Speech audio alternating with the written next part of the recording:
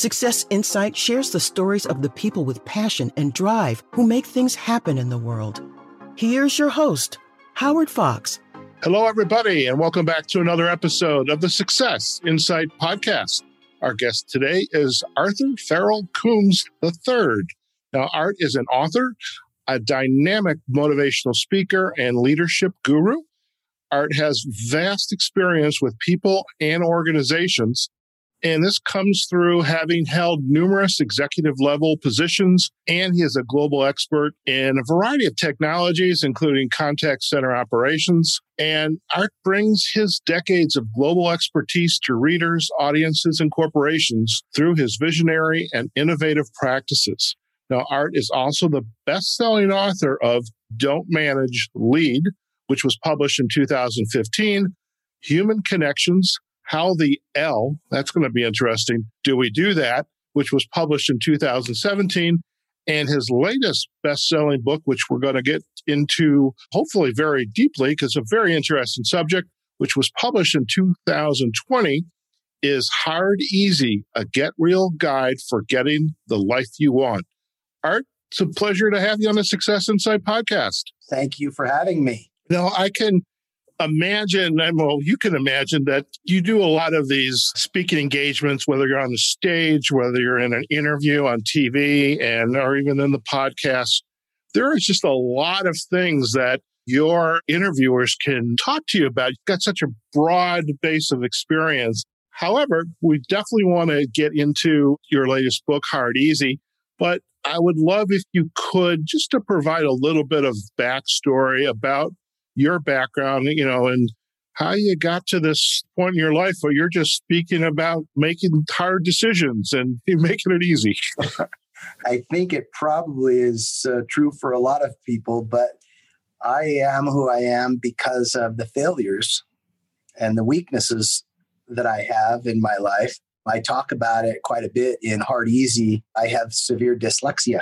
So for many years, all through elementary school and junior high and high school, I absolved myself. It was self-preservation that I clung to the excuse that I was born this way.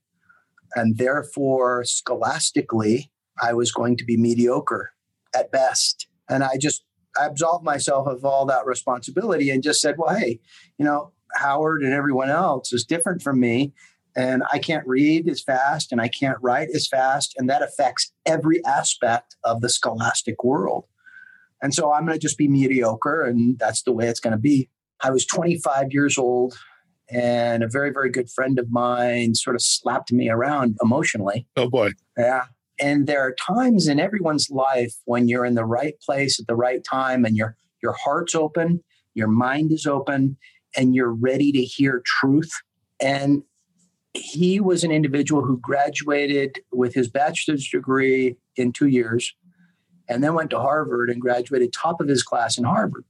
And he's done amazing things. But he was a good friend of mine. And I said to him, you're kind of like my scholastic hero. I really look up to you. I could never accomplish what you've accomplished. And I'll never forget, he pulled that lime green Pacer over. And I don't know if your viewers are old enough to remember the Pacers, but he pulled that lime green Pacer over on the corner, on the side of the road. And he looked at me and he said, Art, your problem is you're the victim and you're focusing on your weaknesses, not your strengths. And he said, you have so many strengths that I don't have. And we began to talk about that. And that kind of changed my life. I went back to school, and in the book, Hard Easy, I talk about 10 commandments that I created for myself. These are for me. Sure. That would ensure that I could be the best student I could be, even with my dyslexia. And I ended up barely graduating from high school to becoming one of the top students in my university and graduating with honors. And I had more than one teacher from my high school call me and say, is this the same Art Coombs that was in my English class? I think often successful people, and how you define success is different for different people. But I think a lot of times they go through great adversity, and you have to overcome that adversity to truly accomplish great things. And that leads me to Hard Easy. I'm a firm believer that you can live your life one of two ways. You can live hard, easy, or you can live easy, hard. It's your choice and it's your life. And what I mean by that is we're all presented with choices every single day. And there's often an easy way to do something, and there's often a hard way to do something. And if we consciously choose hard, sometimes the difficult or the more uncomfortable path, it will naturally lead to easy down the road. And if we choose the easy path, the path of least resistance, the path of apathy, it will often lead to very, very hard things and things that are unpleasant down the road. And I'll give you a couple of real life examples. I talk about it in the book, but my kids, when they were younger, and to this day, to a certain extent, they're learning, but they love to come home and watch YouTube or to play Xbox or to play video games with their friends online. And that was a great source of entertainment for my kids. And I get it. You need a break when you get home from school. That's easy. And if that's all you do, you will have to live hard. And I said, I know you've got homework. I know you've got homework. I said, it's easy to play video games and it's hard to do homework. If you choose easy, I promise you, come test time or later down the road, when you go to apply for school, college, if that's what you want to do, you'll have to live hard. If you choose hard up front, you can live easy down the road. The other principle on that, there's a number of principles. I won't get into tomorrow. But when you choose hard up front, you expand your agency and the opportunities that come towards you. When you choose easy up front, you actually contract your agency and what you're free to do. If I choose to get credit cards, and there are lots of companies that will send you credit cards with no problem at all. Oh, of course. And you can get 2,000 limit here and a 5,000 limit there and 10,000, and you can buy clothes and you can be super trendy and the most popular person on campus or whatever it is. But I promise you, those easy choices will lead to very hard consequences as life goes on. You have to pay the piper. So I have a question. As you're describing this, I'm actually thinking of a conversation I had today with one of my career transition clients. Why do individuals gravitate, or do you find, do they gravitate to the easy hard? It's natural. Nobody likes to be uncomfortable. It's a natural human reaction to avoid pain. I don't like it. I hate it, right? So I want to, my natural DNA, the person inside me wants to avoid pain. But there are some pains that are actually good for us, that we actually, as human beings, we thrive on conquering those pains and those fears. Let me give you a real life example again.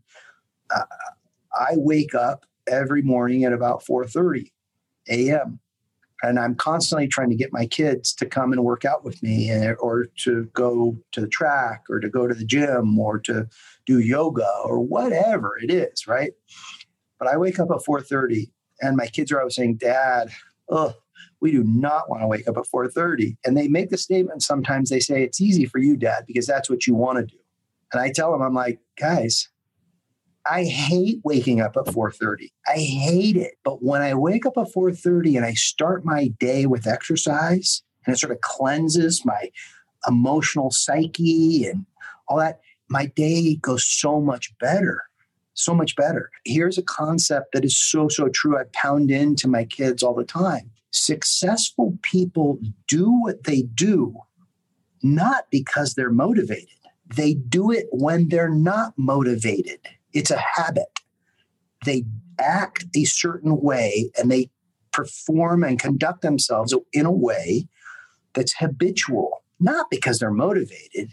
That's what separates the successful people from the unsuccessful people.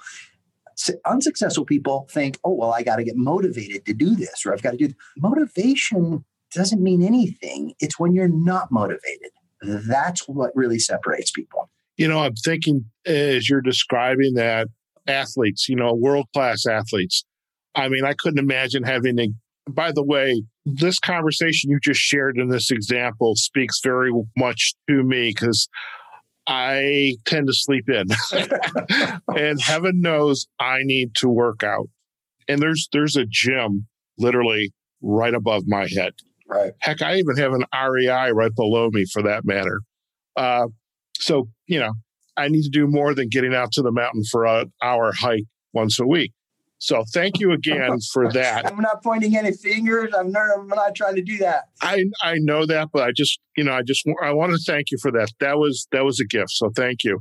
But, I hear that a lot about with the world-class athletes, the baseball players, the Michael Jordans. There's a meme out there about how many times he's failed. Yep. But because when you're not motivated, it's easy to just go back to bed, put the covers over your head, etc.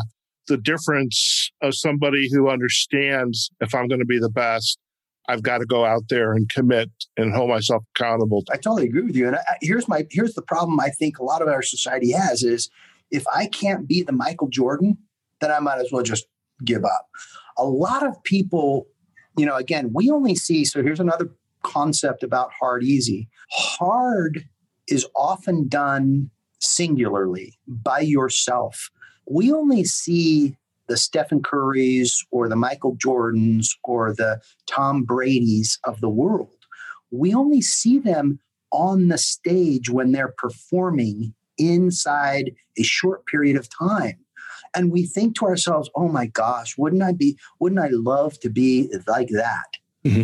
Well, really think about what you're saying. If you really want to be like that, do you understand what time Jordan would get into the gym and how many free throws he would make and how many balls he would shoot and how many times he'd dribble late at night and early into the morning when nobody was watching? Nobody's in the gym cheering him.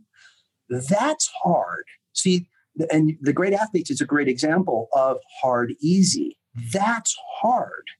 People don't see hard. All they see is these great athletes that are performing easy. And they think, well, they're just gifted, they're just the way they are. No, Michael Phelps, the great swimmer, right? He was gifted physically with this amazing swimmer's physique, but we only see him during the Olympics every 4 years or so, unless you're a swimming aficionado. But we don't see that hundreds and hundreds and thousands of hours he spends in the pool, pushing himself to eke out the best. So sometimes it's not about me. And where I was going with this is sometimes I think we compare ourselves to these great athletes that are very, very public, when in reality, I need to create the best art there is. That's who I need to compare myself to. And if I'm waking up and I'm doing what I know I should be doing, there's a great deal of peace and tranquility in that. There's a great deal of strength that comes from that. And it permeates every aspect of your life. It's interesting is there's a book I recall during grad school based on peak performance. And as someone who's been in the leadership space, I'm sure you've read this. I think Schwartz was the last name, but peak performance, the corporate athlete, so to speak. And this analogy was that being a leader inside of a corporation and a senior executive, which you have been, versus, say, the athlete. The athlete, and here's the fallacy, which you just literally put a wedge right into, which I appreciate, is we see, and the pitch was the athlete, the Michael Jordans, the Phelps, et cetera, they perform in the moment for whatever it is, 60 minutes or a 5-minute swim. But in reality, they're doing the work every day, 8 hours a day, 7 days a week. And so the analogy was in this book, the corporate athlete was the leader has to perform every day. He or she is on every day. But in fact, if you are going to lead, whether you're the leader inside of an organization or you are the athlete, the world-class athlete, you have to perform. You have to have that discipline. Yeah, you absolutely do. Yeah. And it has to be done. Often it's done it's lonely. It's you have to get into the office early. Nothing's going to be given to you, or at least it's not for me. I realized really quickly, okay, it's kind of scary. I've never, ever gotten over a C+ average. But when my friend told me that, and I said, could I possibly get A's? Is that even possible? I was like, holy smokes, my mind has never even gone there. But once I said, you know what, I'm going to dig in and I'm going to use my strengths. I'm not going to play the game the way the scholastic world wanted me to play it, because the scholastic world kept telling me I wasn't good enough. The scholastic world kept telling me I was too slow. And if I allow them to dictate and influence my future, I'm doomed. I cannot let that happen. So I totally flipped the tables and I was like, okay, now I'm going to play the game I want to play and I'm going to use my strengths. And that totally changed everything about it. I love that.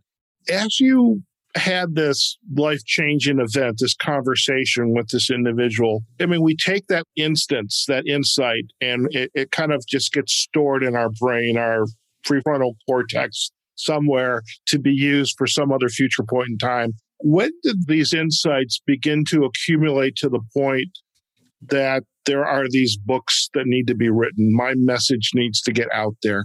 I was living in Europe, so I graduated very high in my class, and that gave me a great deal of confidence that I knew that I still had dyslexia. I knew that I still had challenges in writing emails coherently and, writing papers and doing reports and stuff like that. I understood that. And I would use every tool at my disposal to help offset those types of things.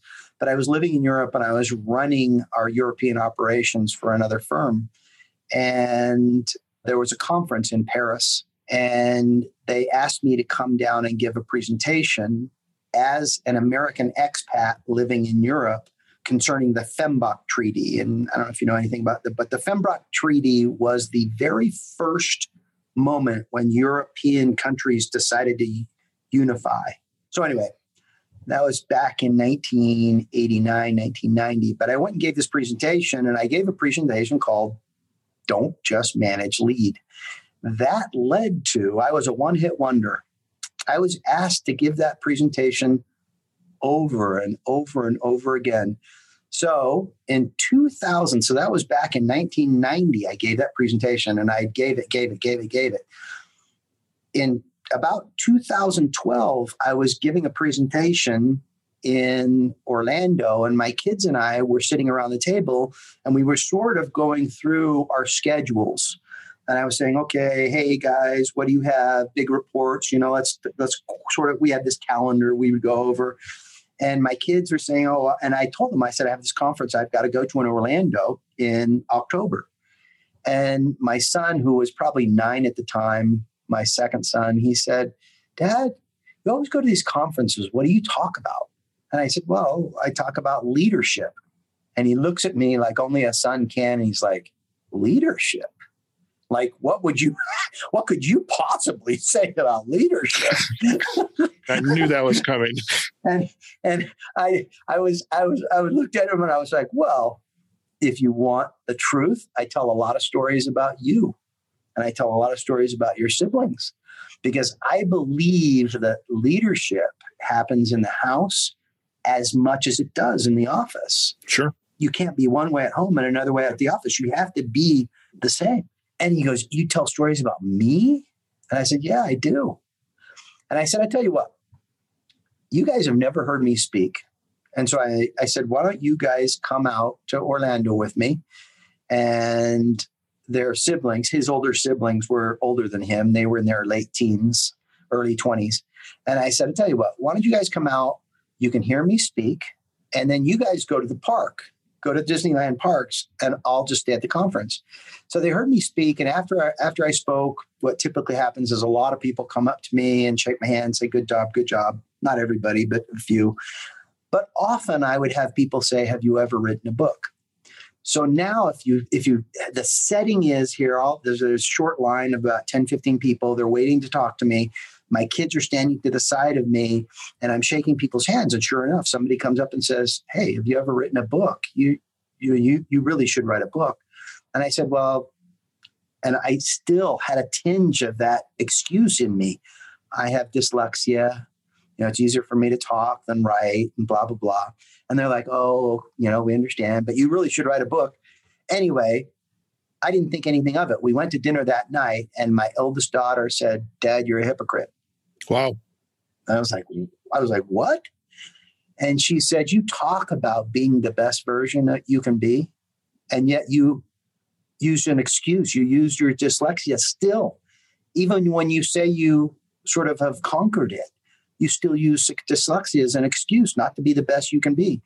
And again, it was one of those moments in life where you're just ready to hear it. And I was like, you know what? She's right. So I sat down and I wrote this book called Don't Just Manage, Lead, and was fairly successful. And I give a definition in there of leadership, and I give a definition of management. They're two different things. And a lot of people get them confused. Management is not leadership. Sure. And leadership is not management. And I'm not dissing management, but I am saying they're different. You manage people differently than you lead people. Sure. One of the characteristics of management is I really don't care about you as a human. I only care about the results and the task getting done. Managers only care about the what, the where, the when, the how, the who. That's all I care about. Leaders focus on the why.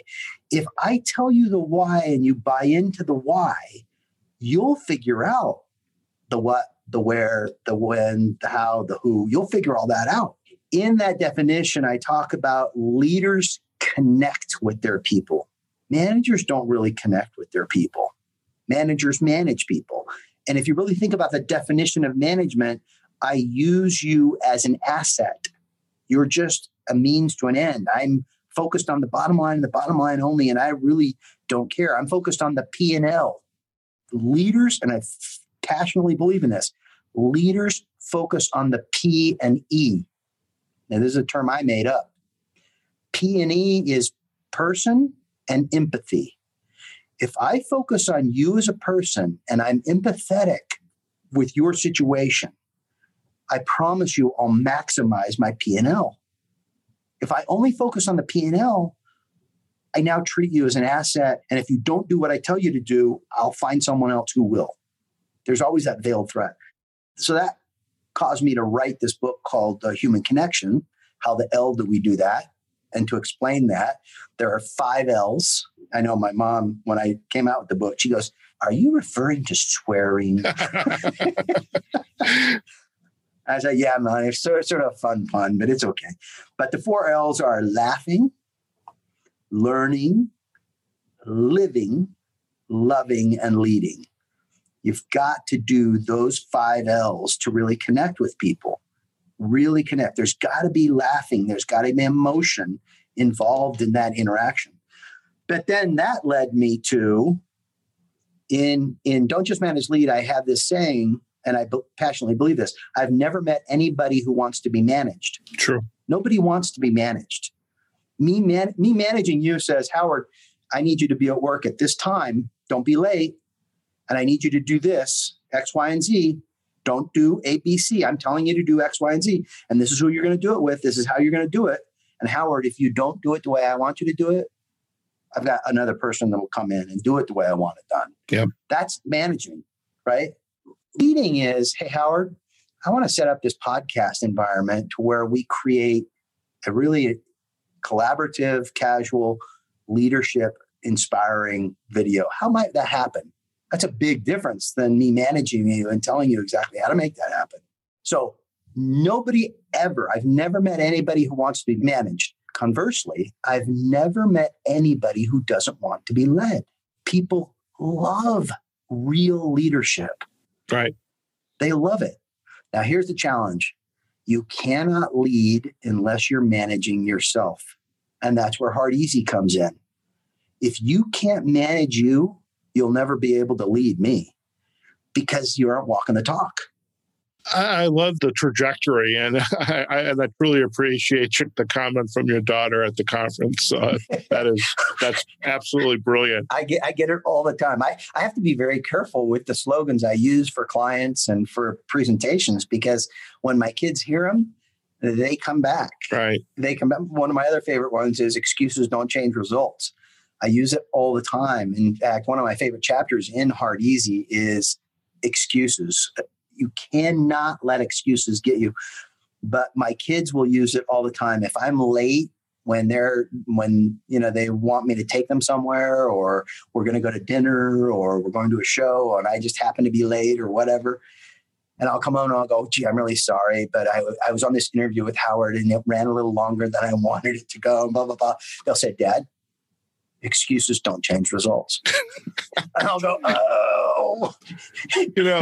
Somewhere in my memory bank are a few other gurus, so to speak, who have written books that have, these very important insights. And so I can appreciate what you've just shared, because our kids, or I don't have kids, you have kids, but I hear this a lot. So I'm curious now, with Hard Easy, where does the individual start? I mean, in listening to some of your work that were available up on the internet, and thank God for that, and on your website, there's a lot of Hard Easy conversations we need to have with ourselves. And to me, I guess it matters where we're at in the moment, because we're all in different places. We all have different choices we need to make. Mm-hmm. You just called out a few minutes ago, health. You get up at 4:30 and go work out. And I actually have health as number one on my show notes here. But there's financial security, there's relationships, peace and fulfillment. It's all sorts of things. How is the book laid out? And when you're inviting the reader to come in and consume this book, to gather insights from it, what's the best way for them to kind of engage with you in this work? It's a great question. I think one of the things, and I hear this often, when I was writing this book, at the end of every chapter, because I know when I read self-help books, and I love self-help books, I often would read them and I would get so inspired, and I'd go, wow, that's a concept I've never thought of before. And then I'd get so hungry and I'd be like, oh, great, I love that concept. And then I keep reading. And all of a sudden I'm 2 or 3 chapters in past. And I'm like, what was that concept that I really thought was so cool? Because I'm now down. One of the things I do in this book is I have a section that says recap. So I recap the chapter. So I say, okay, this is what I'm going to tell you. Then I'm going to tell you what I'm going to tell you with stories, and hopefully that'll resonate. Then I want to recap it and tell you what I've already told you. I absolutely love that approach. One of my business partners and I wrote a book on LinkedIn. And after each chapter, we said, here's what we want you to, here's the points, here's what we want you to do. Right. And that's the perfect way. Every chapter, here's the recap. Now, what do you think? What are you going to do differently? Yep. Pause and think. That's really, think about it and put it in application. I think, one of the questions you were asking is sort of, okay, how do I start to make these decisions that I know I really should make? I think most motivational speakers aren't telling people anything new or revolutionary. I think we're really cheerleaders reminding people of what they already know they should do and trying to help them get excited and say, okay, now's the time. I'm going to make these changes. But one of the lessons I learned, and I tell the story, the decision is made on the ground, not 14,000 feet in the air. And I tell the story of how I went skydiving. I've been skydiving only once in my life. That's one more than me. But I went skydiving once, and I tell the story in there. But what was fascinating about that, and there are 3 ways. I went skydiving in California, and there were 3 ways to go skydiving. There was a static line where your parachute is hooked to a cable, and you actually jump out at about 4,000 feet, and your chute automatically opens. Mm-hmm. Another way is tandem, where you're attached to a dive master and you jump out at about 14,000 feet and you're just along for the ride. The dive master is doing everything.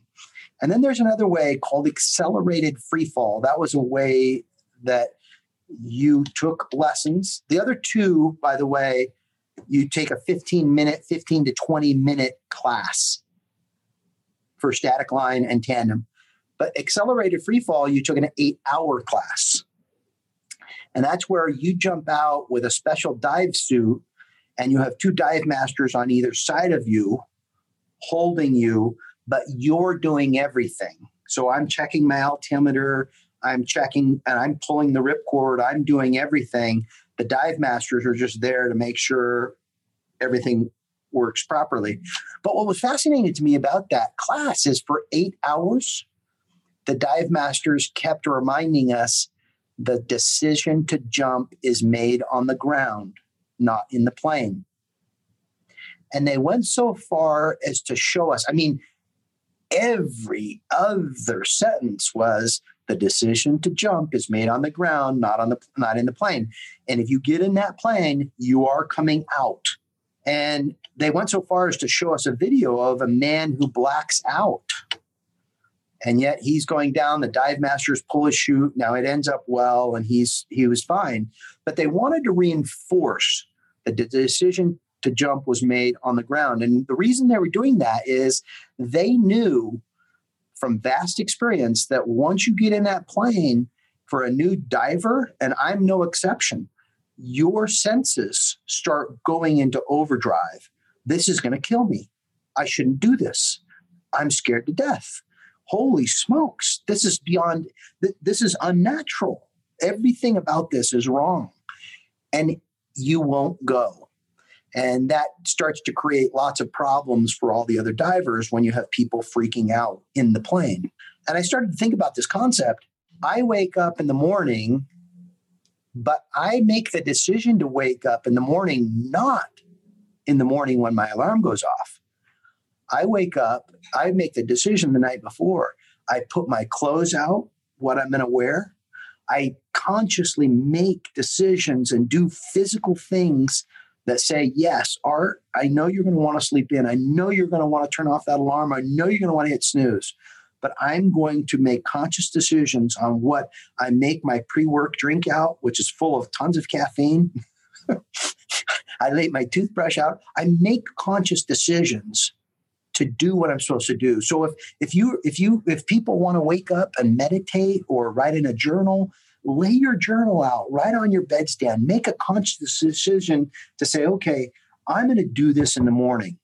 Don't say, well, I want to write in my journal in the morning, and I know I should. It's good for mental and emotional health, but we'll see how I feel in the morning. If that's the way you do it, you'll never do it. My parents used to tell me as a young man, you make the decision before you go to the party that you're not going to do drugs or you're not going to drink alcohol, because they knew full well if I waited until I got to the party, that cute cheerleader with a red cup in her hand smiling at me, my will would instantly melt. Right. I can't do that. Here's another little metaphor I like to use, and that is think of your cell phone. Your willpower is very much like the power on your cell phone. Now, for most of us, we power our cell phones at night. So when we wake up, we have a full battery. Now, the more you use the cell phone throughout the day, that battery drains.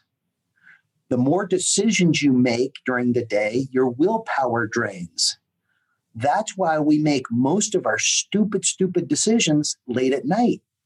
That's when you get in trouble with gambling or inappropriate relationships or staying out too late or whatever it is you're doing. Often it's done at night where your willpower is its weakest.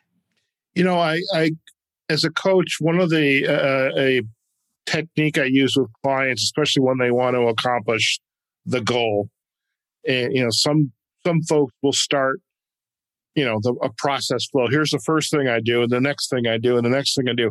I actually love, these aren't my unique words, but it's begin with the end in mind. Totally love it. Yeah. So Stephen Covey. Yeah. And then we can start to dissect, okay, what happens before that? And what are you going to do before that? Totally. And so whether your path to consume the book is a health-related path, and by the way, okay, where's my workout clothes? Where's my gym shoes, my socks? I'm like, I'm going to be, You're going to be my accountability partner. You didn't realize that showing up here today. I love it. But it's so important. So wherever you are, I mean, I many of my clients work in call centers, and I know you have a lot of experience there. And you used an example in the book with your son going to the Walmart. Mm. Being on the phones is hard work. It's not totally. Some of us love doing it. I always looked at it as a challenge. How quickly can I get the customer, the caller, to do what needed to be done? Mm-hmm. In my case, they were parking tickets. You got to pay them, or else we're going to take your car. Right. But folks don't like to be on the call center. I mean, they like other things that they can do. Say, okay, so what are your skills and your expertise? What are you getting out of this? Then, so if they say, I want a new career, I want to be a manager, I want a leader, I want to be a floor supervisor. Okay, what are the things that you're going to do to accomplish that? I love it. I've worked in, like you said, I've worked in lots of call centers. I've been responsible for lots of agents. And I would tell people all the time, again, my dad has a saying. He would say, Art, if you want to marry a queen, first become the king. Now, what's he saying? What's he really saying? Develop the attributes and the characteristics of a prince or a king, because that's going to attract the characteristics and attributes of a queen or a princess. In the call center world, I totally get it. A lot of people are like, how do I get off the phone? I don't want to do this. I want to be a manager. I want to be an account manager. I want to go into IT. I want to go into marketing. If you want to be an account manager, or if you want to be a call center manager, first become the call center manager. So what I would tell people, and this is what I would do when I was just like there too. I started in the call center industry, and I started looking around, and I was like, I think I really would rather be doing what my supervisor is doing. And so I listened to my dad. If I want to become a king, if I want to marry a queen, first become the king. So I went to my supervisor and I said, hey, tell me what, I see you going to meetings. I see you doing these reports. Can I help you with those? I'll do it on my own time, but can I help you with those? And he would say, sure, you can help me. So I was behind the scenes doing his reports. I was behind the scenes becoming the supervisor before I was the supervisor. And guess what? Sure enough, either he was promoted or went to another job or whatever. But all of a sudden, there's this vacancy. Well, who would be the natural person to take over that spot? Right. The person who's already doing it behind the scenes. And it's just sort of natural way it happened. So I love talking to people on call centers, because I'm like, hey, I worked in this life. I get it. I want you to be the best version of you can be. So I'll give you another really quick tidbit here. And I know I'm running over time, but I'll give you another little tidbit.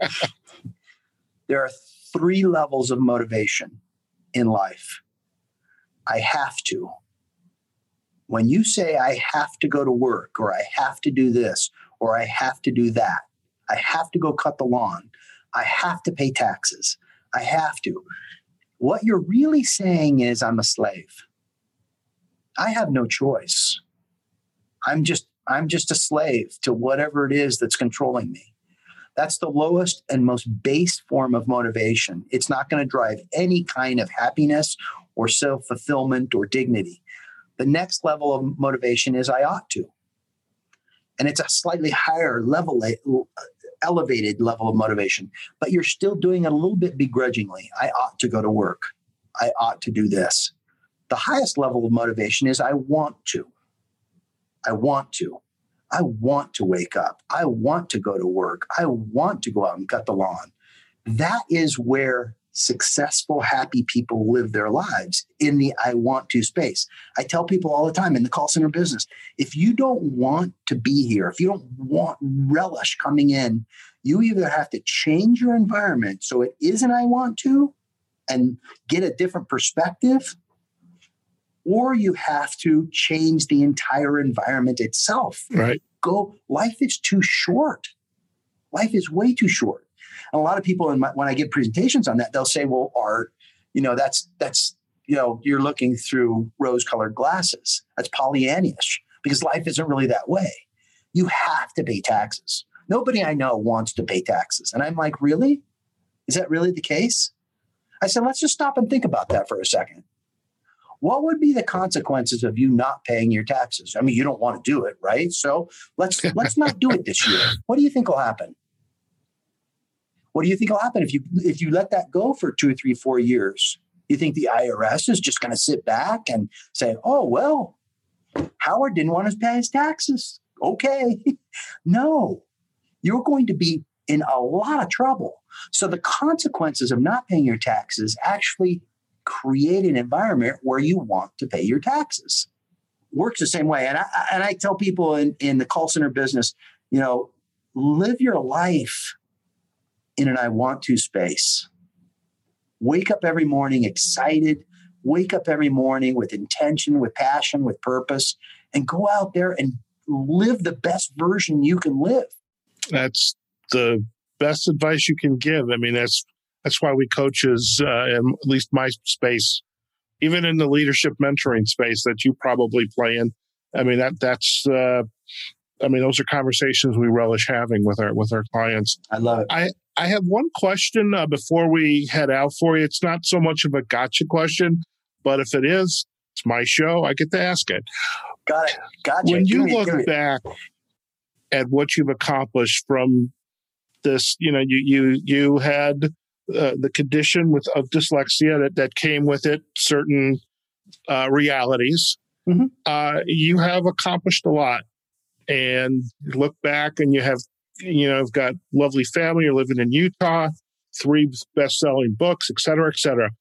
What's the biggest aha for you as you look back and this path? I mean, it's been a winding path. Their careers are never straight lines, but it's a winding path. As you look back, what's your insight? I think some of the biggest, there are many ahas, and I've shared a few of them, but some of the biggest ahas are there are always going to be people that tell you can't do it. And the scariest one is yourself. Psychologists will tell you that you listen to you 10 times more than you listen to anyone else. What I mean by that is you're talking to yourself mentally all the time. Here's the sad reality. Psychologists will also tell you that 7 out of 10 times, most of what you tell yourself is that you're not enough. Right. That limiting belief. It's that limiting belief. And in that, you actually create this prison mm-hmm. that you live in, that you grow comfortable in, because that's your belief. And I clung to that. I can't tell you, I'll get emotional here. I can't tell you how imprisoning that was for me. That I'm mediocre, and other people would reinforce it in so many ways, and I allowed that. Mm-hmm. Once you break through that, and once you focus on your strengths, and once you say, you know what, to hell with that. I am not going to let me or anybody else stop me. I'm going to start laying out, and here's a big mistake. Don't try to let the pendulum swing all the way to the other side. You're not going to go out and run a marathon tomorrow. Do small things. Habitually do small things. And I promise your confidence will grow, and your motivation will grow. Your enthusiasm will grow. The I want to will grow. The passion will grow. Do small, make those small micro decisions every single day. And I promise you can turn your life. For those out there that want to turn their life around, and we all, me included, I have so many things I still want to accomplish and still want to do. And I have to make conscious micro decisions every day to drive me in that direction. Fantastic. Thank you so much for that. So Art, I said this was going to be about a 30, 40-minute podcast. We have gone well past that. So, but hey, you can edit it down. No. I try to keep as much as I can, and because my editors look at me, Howard, what did you just do? So this has been knock on wood, this has been a good, seamless podcast. So invaluable, insightful materials. If our listeners, Art, would like to learn more about you and your work, where are the best places for them to go? You can find me on Instagram. You can find me on Facebook, on LinkedIn. My books are available on Amazon. Just go and look up either Arthur Farrell Coombs III or Arthur F. Coombs III, or you can even just type in Art Coombs. If you just type in Art Coombs, I've got a website, artcoombs.com. On Instagram, it's Arthur F. Coombs, but you can find me. Okay. Fantastic. Well, we will definitely provide the backlinks to the website, artcoombs.com, as well as the social sites. You literally are everywhere, so that's a good thing.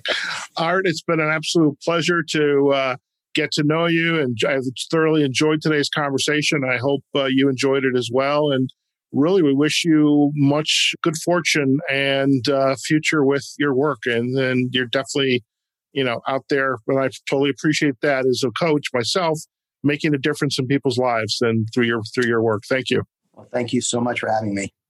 All right, folks, we have just been chatting with Arthur F. Coombs III, otherwise known as Art. He is an author, and as you probably have figured out just through this conversation today, a very dynamic and motivating speaker.